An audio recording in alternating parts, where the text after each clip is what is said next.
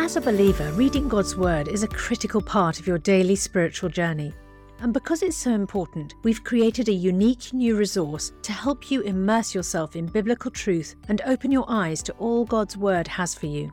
It's a free PDF download called The Word 1-to-1 that takes you on a guided journey through John chapter 1. With biblical text and short commentary, each page provides insights that will strengthen your faith in an easy-to-read guided format. There's truly no other resource like this. Download your free PDF copy today at premierinsight.org/resources. That's premierinsight.org/resources.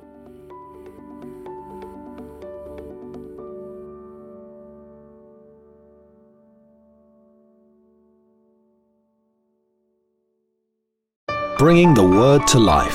The Bible in a year.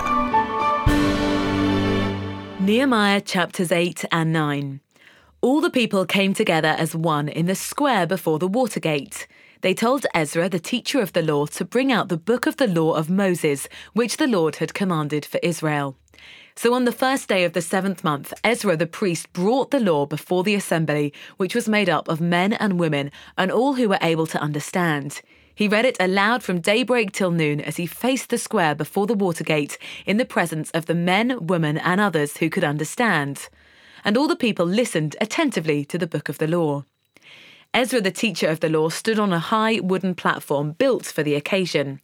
Beside him, on his right, stood Mattaniah, Shema, Ananiah, Uriah, Hilkiah and Messiah.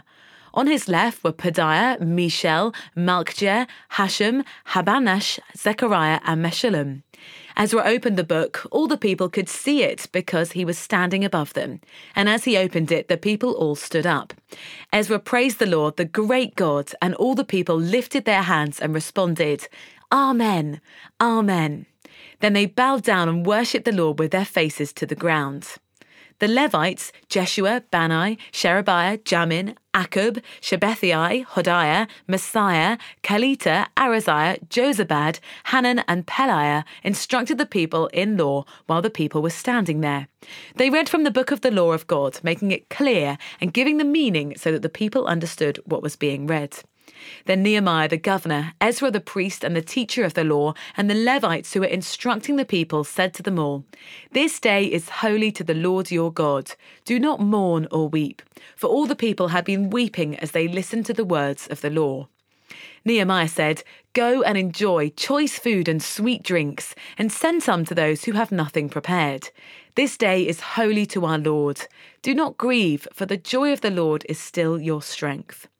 The Levites calmed all the people, saying, Be still, for this is a holy day. Do not grieve. Then all the people went away to eat and drink, to send portions of food, and to celebrate with great joy, because they now understood the words that had been made known to them. On the second day of the month, the heads of all the families, along with the priests and the Levites, gathered around Ezra, the teacher, to give attention to the words of the law. They found written in the law, which the Lord had commanded through Moses, that the Israelites were to live in temporary shelters during the festival of the 7th month, and they should proclaim this word and spread it throughout their towns and in Jerusalem. Go out into the hill country and bring back branches from olive and wild olive trees, and from myrrhs, palms and shade trees to make temporary shelters, as it is written. So the people went out and brought back branches and built themselves temporary shelters on their own roofs, in their courtyards, in the courts of the house of God, and in the square by the water gate, and the one by the gate of Ephraim. The whole company that had returned from exile built temporary shelters and lived in them. From the days of Joshua, son of Nun, until that day, the Israelites had not celebrated it like this, and their joy was very great. Day after day, from the first day to the last, Ezra read from the book of the law of God. They celebrated the festival for 7 days, and on the 8th day, in accordance with regulation, there was an assembly. On the 24th day of the same month, the Israelites gathered together, fasting and wearing sackcloth and putting dust on their heads. Those of Israelite descent had separated themselves from all foreigners. They stood in their place and confessed their sins and the sins of their ancestors. They stood where they were and read from the book of the law of the Lord their God for a quarter of the day, and spent another quarter in confession and worshipping the Lord their God. Standing on the stairs of the Levites were Jeshua, Bani, Kadmiel, Shebaniah, Bunai, Sherebiah, Bani, and Kenai. They cried out with loud voices to the Lord their God, and the Levites, Jeshua, Kadmiel, Bani, Hashabaniah, Sherebiah, Hodiah, Shebaniah, and Bathiah said, "Stand up and praise the Lord your God, who is from everlasting to everlasting. Blessed be your glorious name, and may it be exalted above all blessing and praise. You alone are the Lord. You made the heavens, even the highest heavens and all their starry hosts, the earth and all that is in it, the seas and all that is in them. You give life to everything, and the multitudes of heaven worship you. You are the Lord God, who chose Abram and brought him out of Ur the Chaldeans and named him Abraham. You found his heart faithful to you, and you made a covenant with him to give his descendants the land of the Canaanites, Hittites, Amorites, Perizzites, Jebusites, and Jerushites. You've kept your promise because you are righteous. You saw the suffering of our ancestors in Egypt. You heard their cry at the Red Sea. You sent signs and wonders against Pharaoh, against all his officials and all the people of his land, for you knew how arrogantly the Egyptians treated them. You made a name for yourself, which remains to this day. You divided the sea before them, so that they passed through it on dry ground. But you hurled their pursuers into the depths, like a stone into mighty waters. By day you led them with a pillar of cloud, and by night with a pillar of fire, to give them light on the way they were to take you. You came down on Mount Sinai. You spoke to them from heaven. You gave them regulations and laws that are just and right, and decrees and commands that are good. You made known to them your holy Sabbath, and gave them commands, decrees, and laws through your servant Moses. In their hunger you gave them bread from heaven, and in their thirst you brought them water from the rock.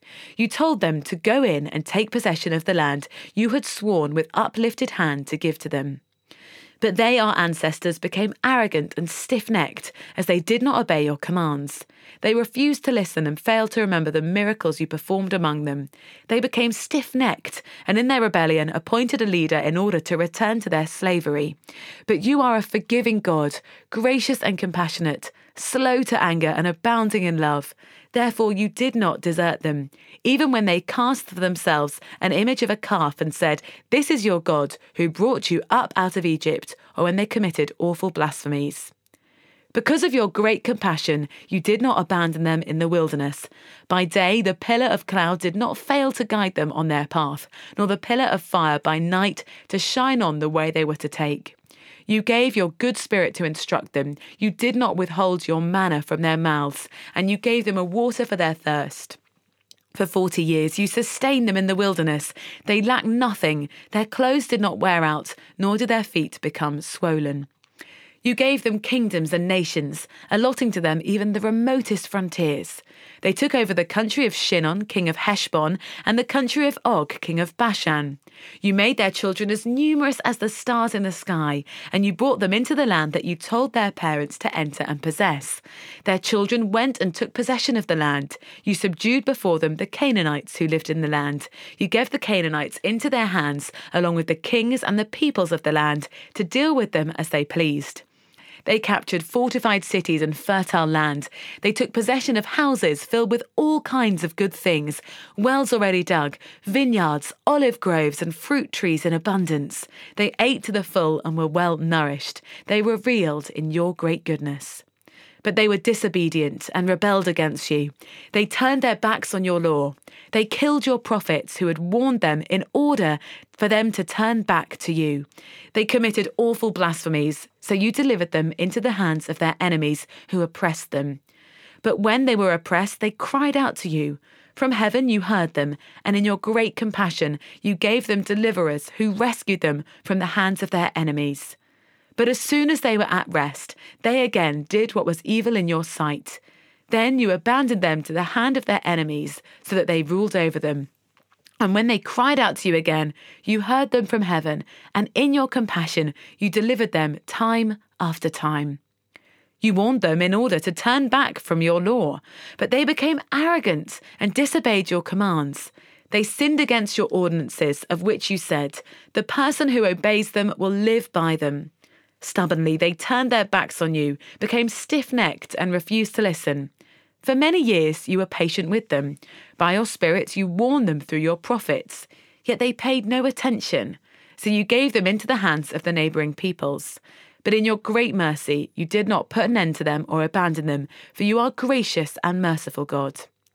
Now therefore our God, the great God, mighty and awesome, who keeps his covenant of love, do not let all this hardship seem trifling in your eyes, the hardship that has come on us, on our kings and leaders, on our priests and prophets, on our ancestors and all your people, from the days of the kings of Assyria until today.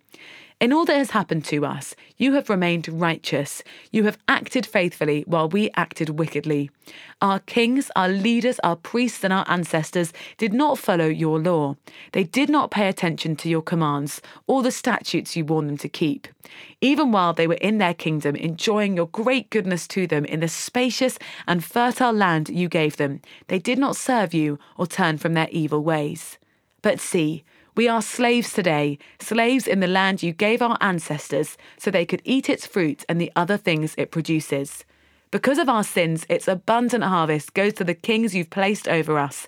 They rule over our bodies and our cattle as they please. We are in great distress. In view of all of this, we are making a binding agreement, putting in writing, and our leaders, our Levites and our priests, are fixing their seals to it. Acts chapter 21. After we had torn ourselves away from them, we put out to sea and sailed straight to Kos. The next day we went to Rhodes, and from there to Patara. We found a ship crossing over to Phoenicia, went on board and set sail. After sighting Cyprus and passing to the south of it, we sailed on to Syria. We landed at Tyre, where our ship was to unload its cargo. We sought out the disciples there and stayed with them 7 days. Through the Spirit, they urged Paul not to go on to Jerusalem. When it was time to leave, we left and continued on our way. All of them, including wives and children, accompanied us out of the city, and there on the beach we knelt to pray. After saying goodbye to each other, we went aboard the ship, and they returned home. We continued our voyage from Tyre and landed at Ptolemais, where we greeted the brothers and sisters and stayed with them for a day. Leaving the next day, we reached Caesarea and stayed at the house of Philip the evangelist, one of the 7. He had 4 unmarried daughters who prophesied. After we had been there a number of days, a prophet named Agabus came down from Judea. Coming over to us, he took Paul's belt, tied his own hands and feet with it, and said, "The Holy Spirit says, in this way the Jewish leaders in Jerusalem will bind the owner of this belt and will hand him over to the Gentiles." When we heard this, we and the people there pleaded with Paul not to go to Jerusalem. Then Paul answered, "Why are you weeping and breaking my heart? I am ready not only to be bound, but also to die in Jerusalem for the name of the Lord Jesus." When he would not be dissuaded, we gave up and said, "The Lord's will be done." After this, we started on our way up to Jerusalem. Some of the disciples from Caesarea accompanied us and brought us to the home of Mnason, where we were to stay. He was a man from Cyprus and one of the early disciples. When we arrived at Jerusalem, the brothers and sisters received us warmly. The next day, Paul and the rest of us went to see James, and all the elders were present. Paul greeted them and reported in detail what God had done among the Gentiles through his ministry. When they heard this, they praised God. Then they said to Paul, "You see, brother, how many thousands of Jews have believed, and all of them are zealous for the law. They have been informed that you teach all the Jews who live among the Gentiles to turn away from Moses, telling them not to circumcise their children or live according to our customs. What shall we do? They will certainly hear that you have come. So do what we tell you. There are 4 men with us who have made a vow. Take these men, join in their purification rites, and pay their expenses, so that they can have their heads shaved. Then everyone will know there is no truth in these reports about you, but that you yourself are living in obedience to the law. As for the Gentile believers, we have written to them our decision that they should abstain from food sacrificed to idols, from blood from the meat of strangled animals, and from sexual immorality." The next day Paul took the men and purified himself along with them. Then he went to the temple to give notice of the date when the days of purification would end, and the offering would be made for each of them. When the 7 days were nearly over, some Jews from the province of Asia saw Paul at the temple.